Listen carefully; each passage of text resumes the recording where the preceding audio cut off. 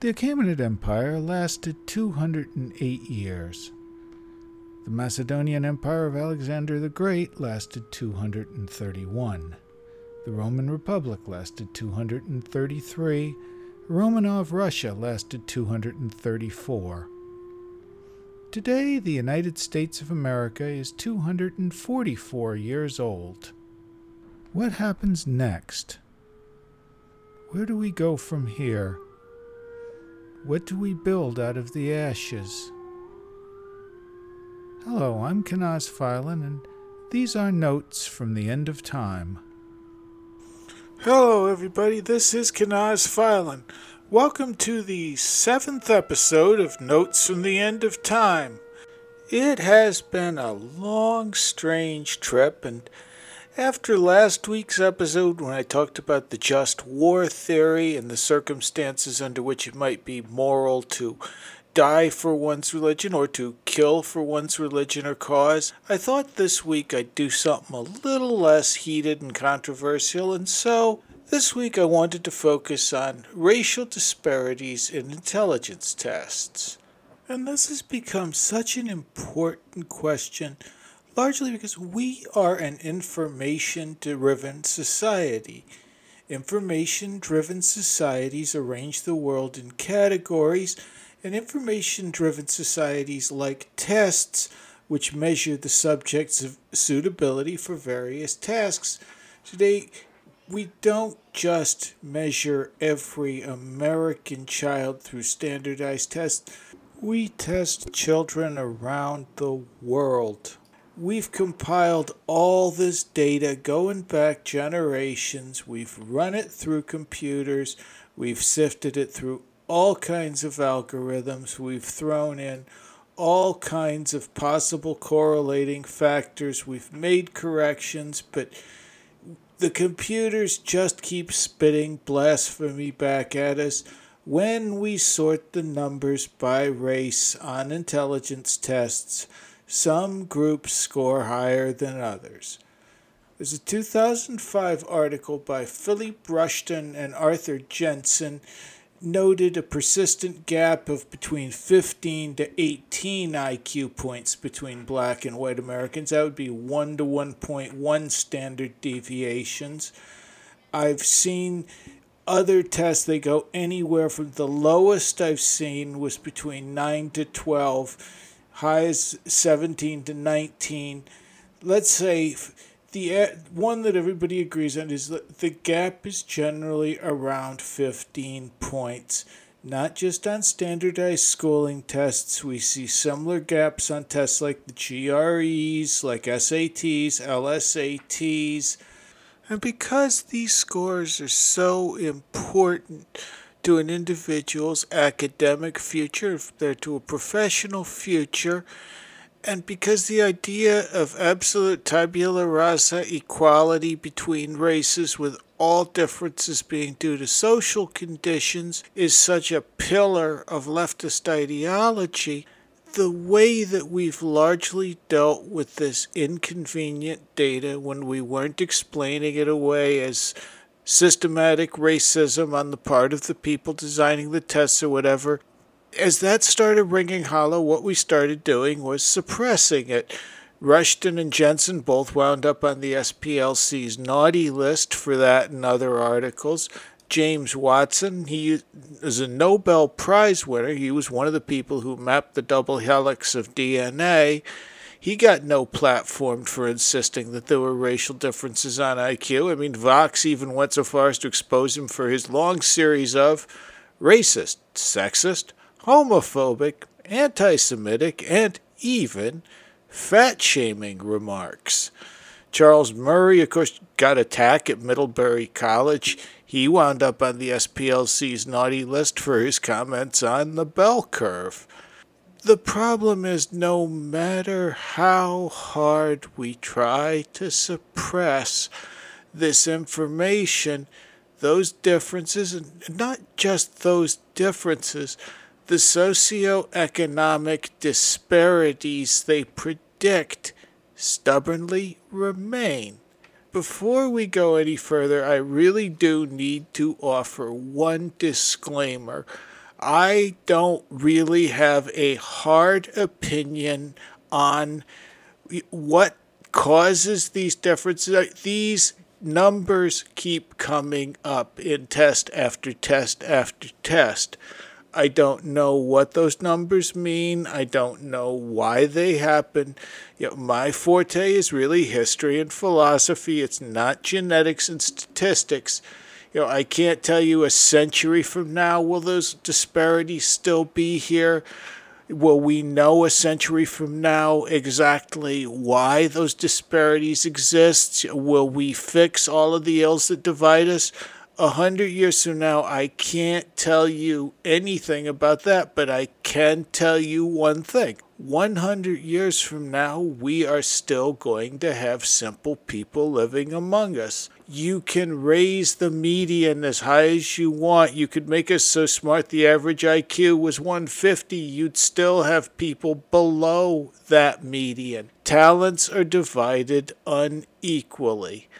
Not everybody can be the strongest. Not everybody can be the prettiest. Not everybody can be the smartest. We've spent decades pretending otherwise. To be completely fair, there are definitely people on the right who use the IQ numbers and other tests as proof that black people are inherently inferior, that they're inherently savage, unfit to live among us in civilization. And most of the people on the left, again, to be perfectly fair, have nobler intentions at heart.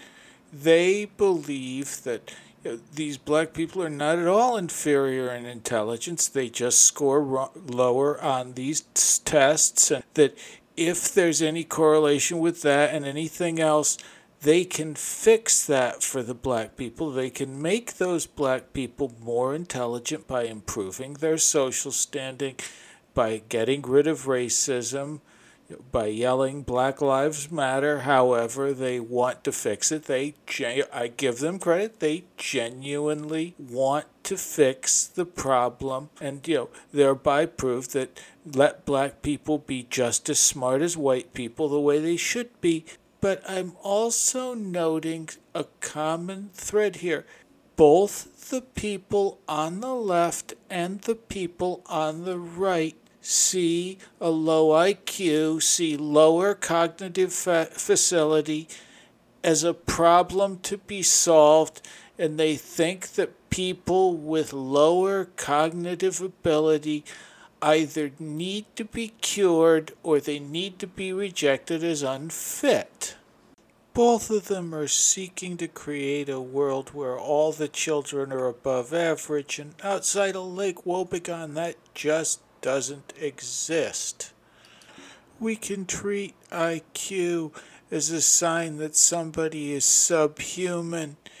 We can pretend IQ doesn't exist, or we can envision the real world, which is a world where people have different talents and different intelligences, and find a way, find a place for the intelligent among us and for the less intelligent among us to live and work together in a society where everybody was relatively happy, peaceful, productive, and prosperous. And while it used to be an ideal that everybody, from the poorest to the wealthiest, were part of the city of God and the kingdom of God, and that every individual had a place therein, in the modern world, arguably since the Industrial Revolution, there's been much greater displacement of people from those traditional roles. There's been much more of a feeling of alienation. I think the modern era has been called the age of anxiety. And because we've now have more and more machines to do our manual labor and increasingly to do our thinking for us, workers have become outmoded. When you look at a tapestry from the Middle Ages, a lot of times you'll see the knights and the ladies and the king, but they would have all starved before their first quest without the peasants. Knights needed farmers to till the land while they were out fighting or off on a crusade. If they wanted a keep, they needed carpenters and masons to build it. They needed grooms to tend their horses. Somebody had to muck out the stables. Somebody had to cook for the garrison. These jobs weren't as glamorous as knighthood. Maybe you didn't get your picture on a tapestry. The rewards were more modest, maybe, but the common folk were the foundation on which any realm's power rested. They were the king's greatest treasure and his greatest responsibility. An Englishman, John of Salisbury, in the 12th century, wrote that it was a knight's duty to defend the church, assail infidelity, venerate the priesthood, protect the poor from injuries, pacify the province, pour out their blood for their brothers, as the formula of the oath instructs them, and, if need be, to lay down their lives. And the first two things I want to point out are protect the poor from injuries and pacify the province. The Middle Ages were a very violent time. You had roving gangs of robbers and bandits outside the fiefdom. You had bloody feuds at revelries. You had arguments between neighbors that would go to violence. It was a very rough time. The knights were supposed to protect the peasants. From that, they were supposed to maintain order. Because this was often involved armed people, they frequently shed their blood and even laid down their lives, protecting the poor, protecting their fellow knights from bandits, robbers, rapists, from all kinds of criminals. Peasants had to worry about disease, they had to worry about famine, they had to worry about war. They were surrounded by chaos and they wanted order, and the established social order provided them with those boundaries, with that protection. It certainly was not a perfect system. There were bad kings. There were probably more bad kings than good kings. There were always wealthy and powerful people who looked down on. They exploited the poor and the weak.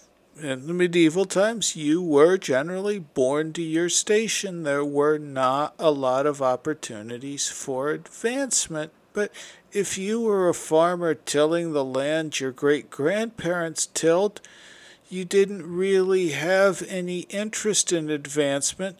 You didn't feel particularly oppressed by the idea your grandsons might be working the same soil under your lord's great-grandson. Even if you were poor, you were part of a church that honored the poor in spirit and talked about how blessed are the poor. A beggar could look at an image of St. Lazarus and know that someday if he prayed enough and he were devoted, he might enter heaven. The nobles who refused him a penny might someday beg in hell for water. Poverty was sanctified by the mendicant friars, by the monks who sought alms alongside those beggars. The peasant knew St. Joseph was a carpenter. He knew the apostles were fishermen. He knew that his soul and the king's soul were both going to be judged by the same God. He would be innocent of theology, philosophy, and literacy, but that peasant could get a better understanding of eternity by visiting a cathedral and looking at the light coming in through those stained glass windows than any scholar ever got from reading St. Anselm or Aquinas. The peasant lived in a world where he had a place and where he knew his place.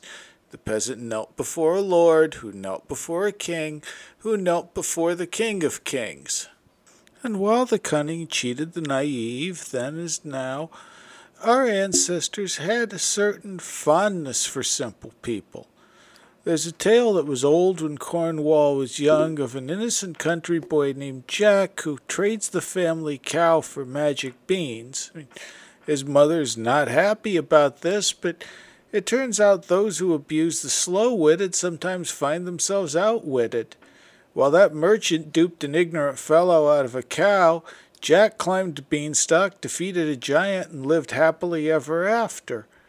When you look to the Grail legend, you see tales of a blighted land and a wounded king, and the only thing that can heal it is a pure fool. And when you look further east to Russia, you run into something called the Yurodivye, the Holy Fools. These were men who went mad for Christ. They functioned something like a court jester. One Yurodivye walked up to Ivan the Terrible on a Good Friday, eating a piece of raw meat. For those of you who aren't Christian, Catholics and Orthodox fast on Good Friday, and one of the fasts is we refrain from all meat products. So here's this mad hobo. The man was naked, save for a loincloth and chains he was dragging around himself. That was his particular holy fool shtick. He walks up to him and says, "Eat, eat, Ivan, you should eat. You shed blood every other day." Ivan the Terrible, they didn't call him Ivan the Terrible because of his taste in fish, and Ivan the Terrible was notoriously short-tempered and brutal. Ivan ate the meat and tearfully begged forgiveness. When you lived in a brutal world, and Ivan the Terrible certainly lived in a brutal world and lived up to a brutal world, you know how easily innocence is taken. And our ancestors saw as blessed the ones who were incapable of losing their innocence. Today, we see those people as defective and we see them as flawed, and we no longer really have any use for the whole idea of innocence. Early in the 20th century, Alfred Binet warned that his Binet-Simon scale in America became the basis of the Stanford-Binet intelligence test, was an imperfect measure with limited applications, and while his test became a worldwide sensation, those warnings were ignored. People used the tests as a measure of a human's fitness. In 1927, the Supreme Court heard the case of Buck versus Bell. Carrie Buck was a pregnant 18-year-old from a poor Virginia family. She'd been committed to an institution as an unwed mother, and there, the best specialists of the day found that Carrie Buck had the mind of a 9-year-old. They tested her mother, who was 52. She had a history of prostitution, immorality, as they called it. She was tested, and they found that she had a mental age of 8. When they examined Carrie's infant daughter, Vivian, they decided that Vivian also showed signs of feeble-mindedness, and so the doctors at the institution moved that Buck be sterilized in accordance with the day's prevailing scientific principles. The question went to the Supreme Court, which decided 8-1 that the operation should be performed. Chief Justice Oliver Wendell Holmes wrote in the main opinion, "It is better for all the world if, instead of waiting to execute degenerate offspring for crime or to let them starve for their imbecility, society can prevent those who are manifestly unfit from continuing their kind. 3 generations of imbeciles are enough." And quite a few journalists agreed with Oliver Wendell Holmes. In Charlottesville, that hotbed of liberalism, the Daily Progress praised the Holmes opinion for its progressive tendencies, and that ever-liberal Time magazine dismissed those who opposed eugenics as sentimentalists. Between 1907 and 1927, those were the very early days of the American eugenics movement, over 8,500 Americans were sterilized. In the 10 years after Buck versus Bell, that's between 1927 and 1937, nearly 28,000 Americans were rendered infertile. Now, Hitler's 1933 Law for the Prevention of Hereditarily Defective Offspring, or the sterilization laws, they were modeled on laws which were passed across the United States, drawn up by American eugenicists in the wake of the Buck versus Bell decision. At the Nuremberg trials, the defendants cited Buck versus Bell in their defense pleadings. California was a particular hotbed of sterilizations. From 1909 to 1979, institutions in California sterilized 20,000 inmates. That's nearly 1/3 of the 68,000 of America's genetically questionable people who were, mutilated by what could only be described as a neuter and release program. In Britain today, 90% of babies who are diagnosed in the womb with trisomy 21 or Down syndrome are aborted before birth, and in Denmark the number is 98%.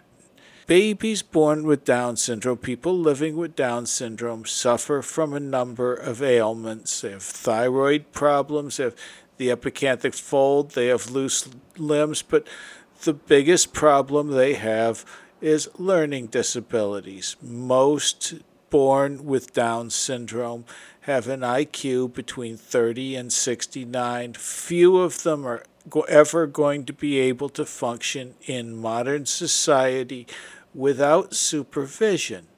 But if you give them that support, trisomy 21 is no barrier to living a happy or even a productive life. The people who are terminating these pregnancies aren't doing it because they fear the thyroid issues, the cataracts, the hearing issues. They're doing so because they fear their baby will be mentally retarded, and they, out of convenience, out of compassion for what life they feel that child can have, whatever. I'm not judging them for making that decision, but I'm pointing out that the pre-Christian West, when the baby was born that was unfit, you just left him out in the field. The post-Christian West saves you the trouble of burying a child and finding a field. And now let's look at West Virginia. In their glory days, the coal mines of West Virginia employed over 100,000 people. Today they employ fewer than 20,000. Unemployment, drug abuse, despair, hopelessness, suicide, they're endemic throughout the Appalachians. The fall of big coal took down those small businesses long before COVID-19 was even a gleam in somebody's lab. And so what solutions do we have to offer to those desperately poor, unemployed miners? Well, Joe Biden, December 30, 2019, said they ought to learn to code, or as he put it, anybody who can go down 3,000 feet in a mine can sure as hell learn to program as well. And well, there are a few things wrong with that statement.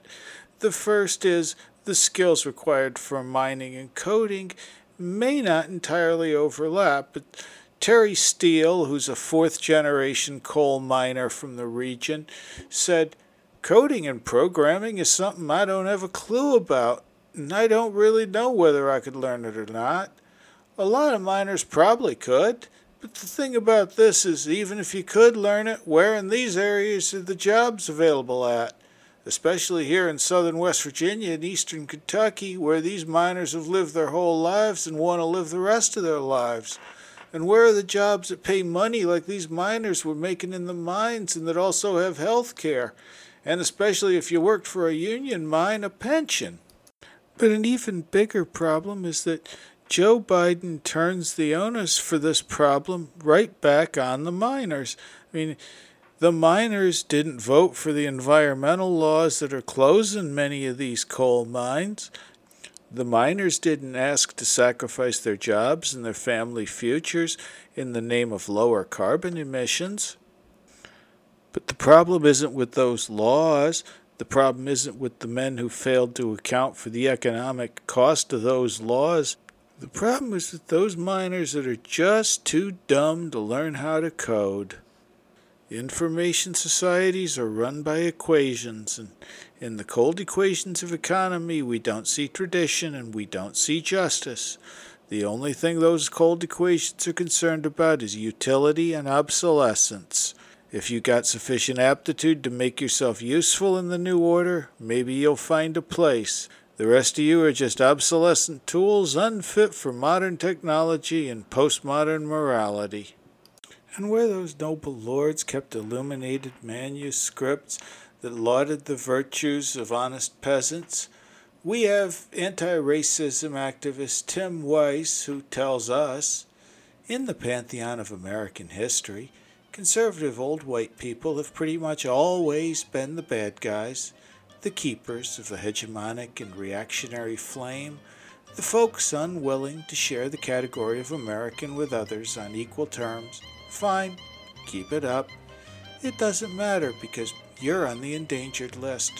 And unlike, say, the bald eagle or some exotic species of muskrat, you are not worth saving. In 40 years or so, maybe fewer, there won't be any more white people around who actually remember that Leave It to Beaver, Father Knows Best, Opie Taylor down at the fishing hole, cornpone bullshit that you hold so near and dear to your heart. There won't be any more white folks around who think the 1950s were the good old days, because there won't be any more white folks around who actually remember them, and so therefore we'll be able to teach about them accurately and honestly, without hurting your precious feelings or those of the so-called greatest generation, a bunch whose white contingent was top-heavy with ethical miscreants who helped save the world from fascism, only to return home and oppose the ending of it here by doing nothing to lift a finger on behalf of the civil rights struggle. It's okay, because in about 40 years half the country will be black or brown, and there is nothing you can do about it. Now, I'm going to ask you a question, and I want you to think about it, and I want you to answer it honestly. You don't have to answer it to me, but it's important that you answer this question to yourself. You tell me if you think people who are celebrating the impending demise of poor white American culture are not going to celebrate every bit as loud and every bit as long when it comes time to getting rid of the poor black people, the poor Hispanic people, the poor gay people, whatever group is fashionable today. When they become inconvenient, do you think that they're going to work any harder to stop your demise, or that they're going to feel any less happy about losing a population that they consider to be a burden rather than an integral part of the system? I think we both know the answer, don't we? And while we struggle to rectify our ideology with the inconvenient data that keeps popping up, this is not a new problem. We've talked about Slavic holy fools. Let's bring up a Slavic less than holy fool, a man named Trofim Lysenko. Lysenko was born in 1898 to a family of desperately poor Ukrainian peasants. He was illiterate till he was 13, but Lysenko was an early and enthusiastic adopter of communism. Lysenko's particular field of interest was getting crops to grow in the harsh, cold conditions of the Soviet farmland. Because Lysenko was a Marxist, he believed that plants, animals, and people were shaped alone by their environment. If you put them in the proper setting, you expose them to the right stimuli, you can remake them as you see fit. This clashes with the idea, which is also rising at this time, we're gaining greater knowledge in the 20s and 30s of genetics. And genetics, of course, you've got fixed traits. Plants and animals have stable characteristics. They're encoded in our genes. The genes are then passed down to their offspring, who pass these genes down to their offspring. But there's an awful lot of determinism in that, and that made the Soviets very uncomfortable, so they much favored Lysenko's ideas. Now, Lysenko described classical genetics, the stuff we get down from Gregor Mendel and a few other people, as a reactionary theory which was inconsistent with the philosophy of dialectical materialism. Because, of course, Marxist theory holds that man can change the world, can change his conditions. Genetics suggest man is limited by what he inherits from his parents. And, of course, you can use ideas like that to justify aristocracy. You can use those to justify the idea that one group is inherently inferior to the other. And Lysenko had a much more Marxist-friendly theory. It's not a Darwinian struggle of survival of the fittest with the best passing their genes down. It's a life experience that involves cooperation and competition among individuals within a species, that there's mutual assistance between different species, and that the environment plays an enormous role. As Lysenko put it, the organism and the conditions required for its life are an inseparable unity. Different living bodies require different environmental conditions for their development. By studying these requirements, we come to know the qualitative features of the nature of organisms, the qualitative features of heredity. Heredity is the property of a living body to require definite conditions for its life and development, and to respond in a definite way to various conditions. And Lysenko, like a good communist scientist, had proof of this. He had engaged in practices by exposing seeds to moisture and cold. He'd caused winter wheat, which you have to plant in the winter, hence the name. He was able to get a crop out of winter wheat by freezing it, putting it in freezing water, and then later planting it. It bloomed in the spring. Now, this is a practice called vernalization. It was known among farmers, but Lysenko did it once over a few hectares, and he reasoned from there that this seed going forward would no longer be winter wheat, it would be spring wheat, and from there that by using this process and processes like these, he could make orange trees grow in Siberia. Now, you may note some issues with Lysenko's methodology, with his sample size, with the conclusions he drew from available evidence, and with lots of things. Certainly other scientists of the time did. Lysenko was considered a crank in most of the West. In Russia, Lysenko was the Minister of Agriculture and enjoyed the enthusiastic support of Comrade Joseph Stalin. So he used that to enact a purge of the geneticists, agronomists, any scientist who might disagree with him and uphold any of those abhorrent Mendelian genetics. They're laughing at him in the West about it, so of course any geneticist in Russia who holds these beliefs must be a Western spy acting as an agent of destabilization against the people's state.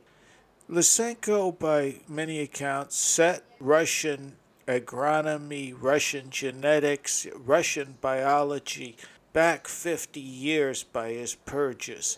Scientists who disagreed with him, scientists who had written opinions in the past favoring Mendelian genetics, lost their jobs, were sent to gulags, some of them were shot.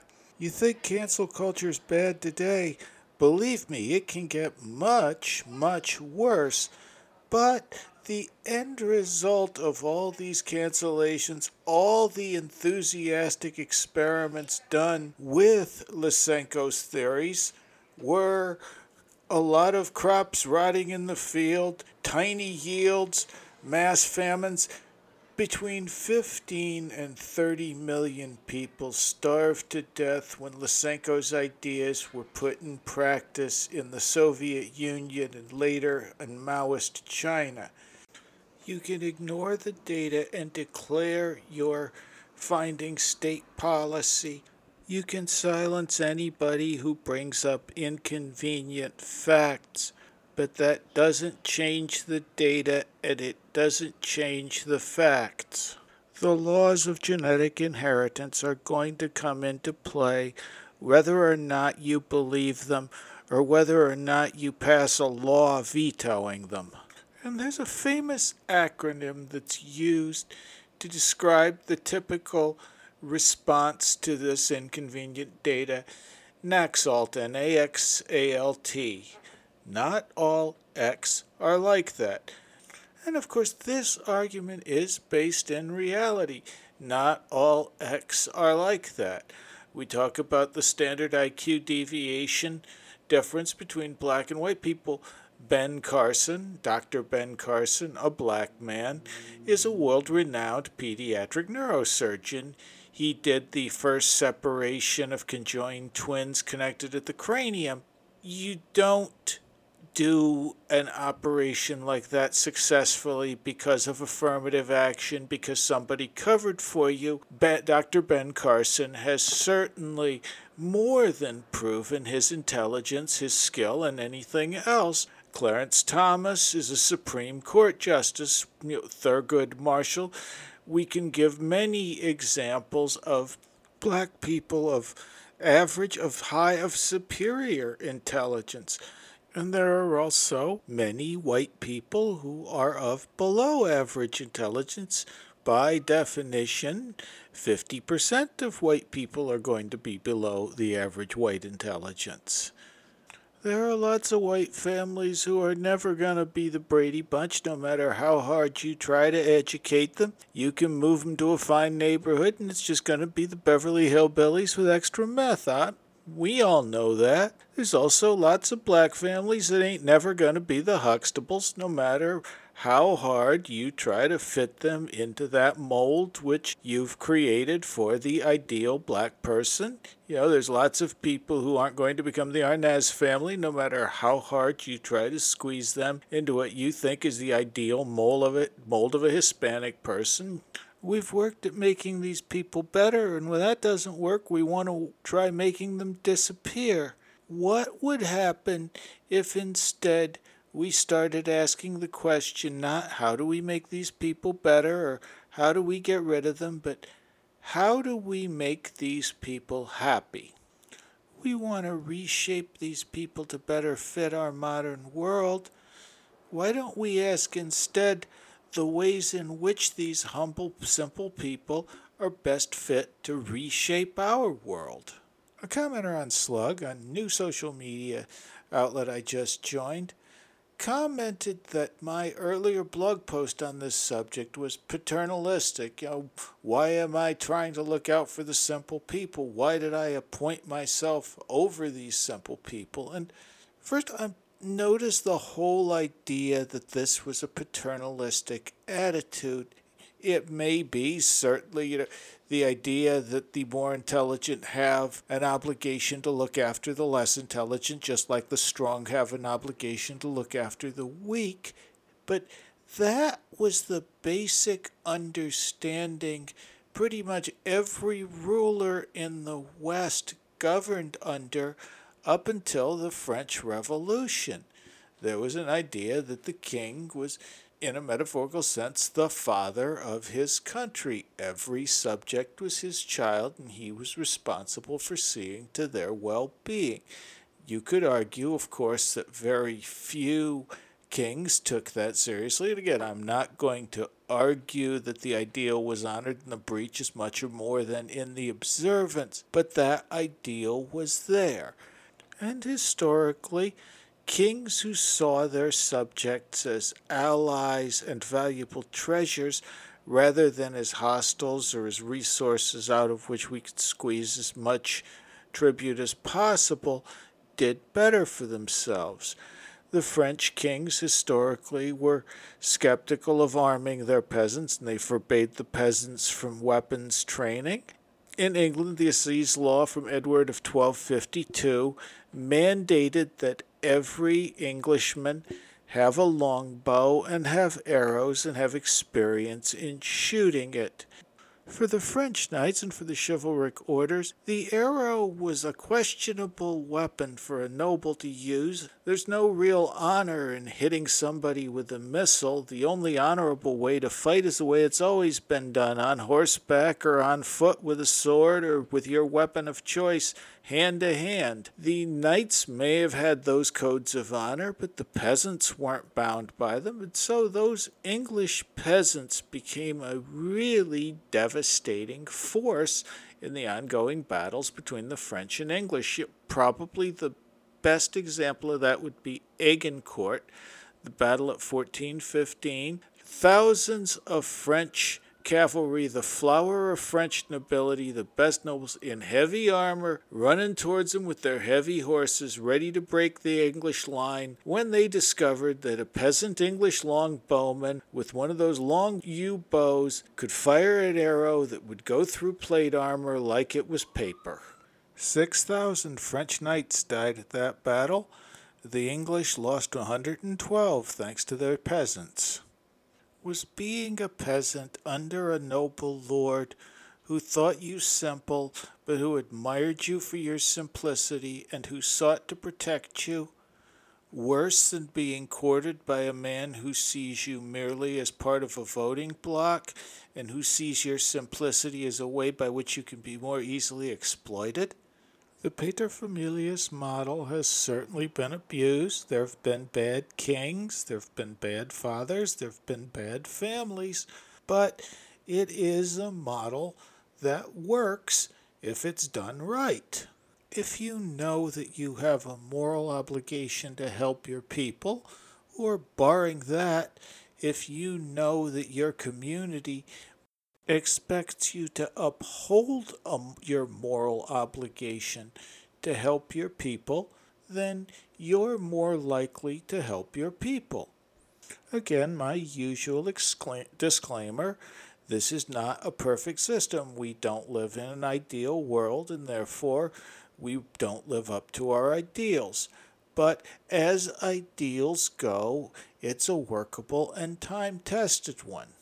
And another commenter noted that my piece had a bit of a nostalgic tone and said that this was common among reactionary movements during times of chaos. And I can't really disagree with that, but I want to make clear how I'm using nostalgia. I'm really not interested in recreating a medieval English village. I'm certainly, if I wanted to LARP at being a medieval, I would go join the SCA. My problem is very simple. I believe that our modern system, that modern society has failed, that it is falling, and that we're going to need to rebuild something out of the chaos that ensues. When the new system doesn't work, your best bet is to go back and look at old systems, see how they handled chaos, how they handled the kind of stresses you're facing today. I mean, the ancient world certainly saw plagues and economic crises. It saw ethnic and religious conflicts between groups, and it's faced several movements that wanted to reshape the world from the ground up and remake it in their own image.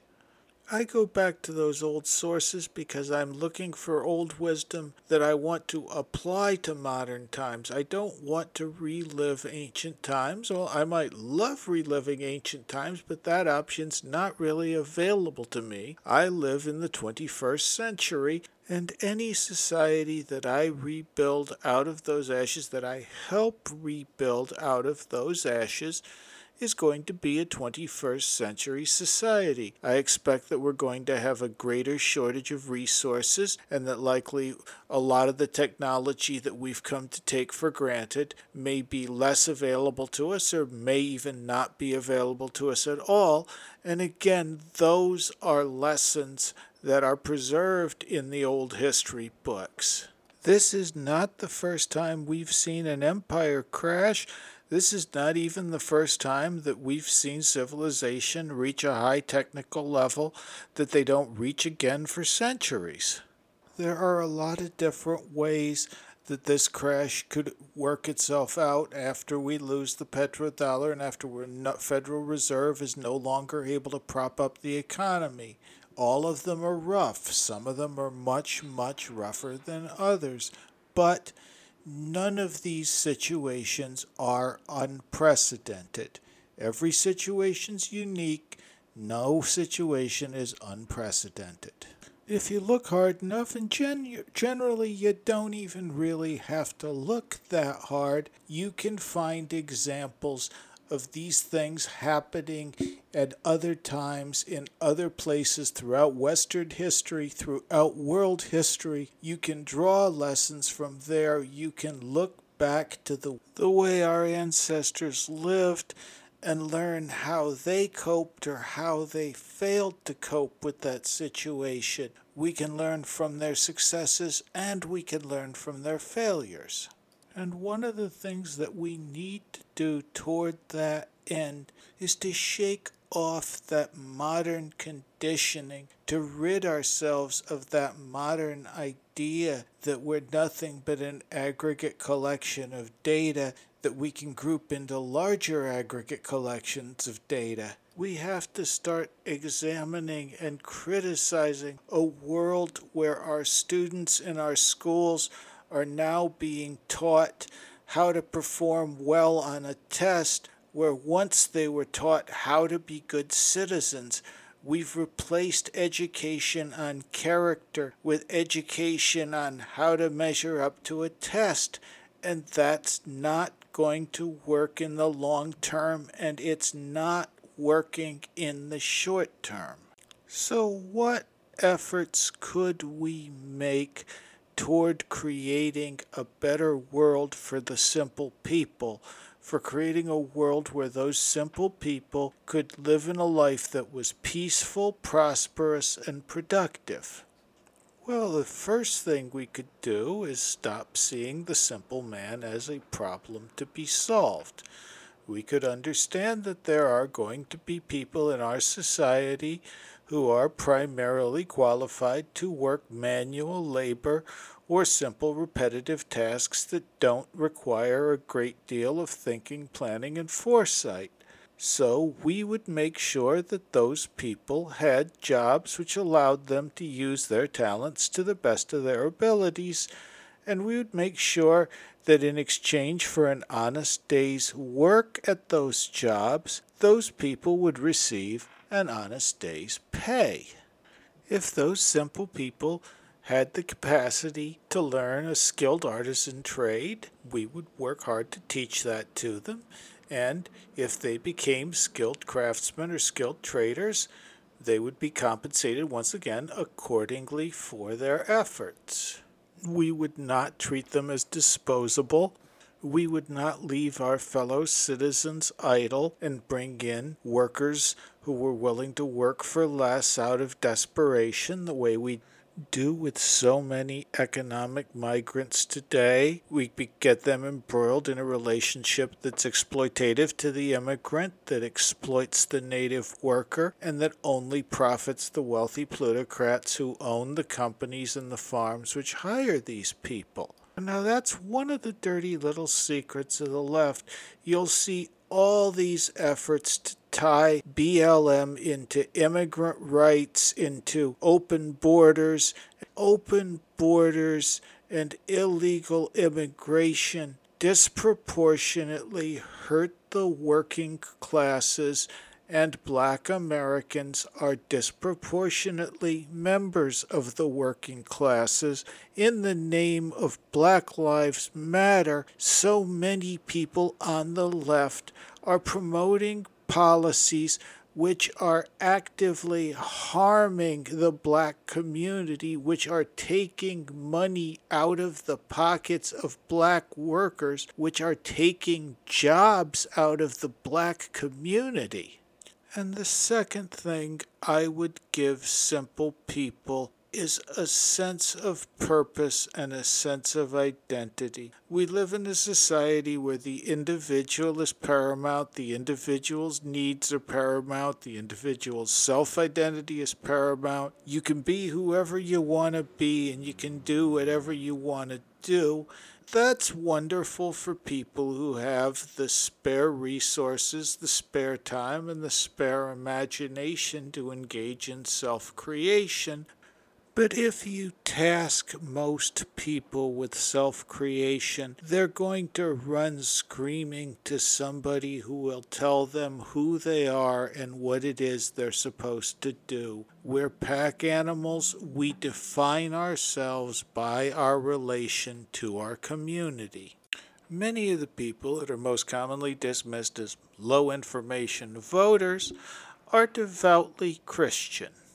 Within Christianity, certainly within Roman Catholicism, there's an idea that the simple are often closer to God, where smart Christians have to struggle with theological issues, struggle with faith, struggle with doctrine. The simple people will frequently just know in their hearts and manage to live more moral lives and accomplish more for God's kingdom than the wise man does. A lot of people will argue that that mindset infantilizes the mentally challenged, that it romanticizes their position. I guess I can see all of that, but it also reminds us of the limits of human wisdom, and it reminds us that one's value as a human being adds up to a lot more than just your scores on an intelligence test. In a just society, we would all recognize and internalize the idea that an honest poor man was morally superior to a dishonest rich man. Because we knew that simple people are frequently exploited by the wealthy, we would make every effort to protect them from people that wanted to steal their resources with a fountain pen, just as surely as we protect them from people who want to steal their resources with a switchblade or a gun.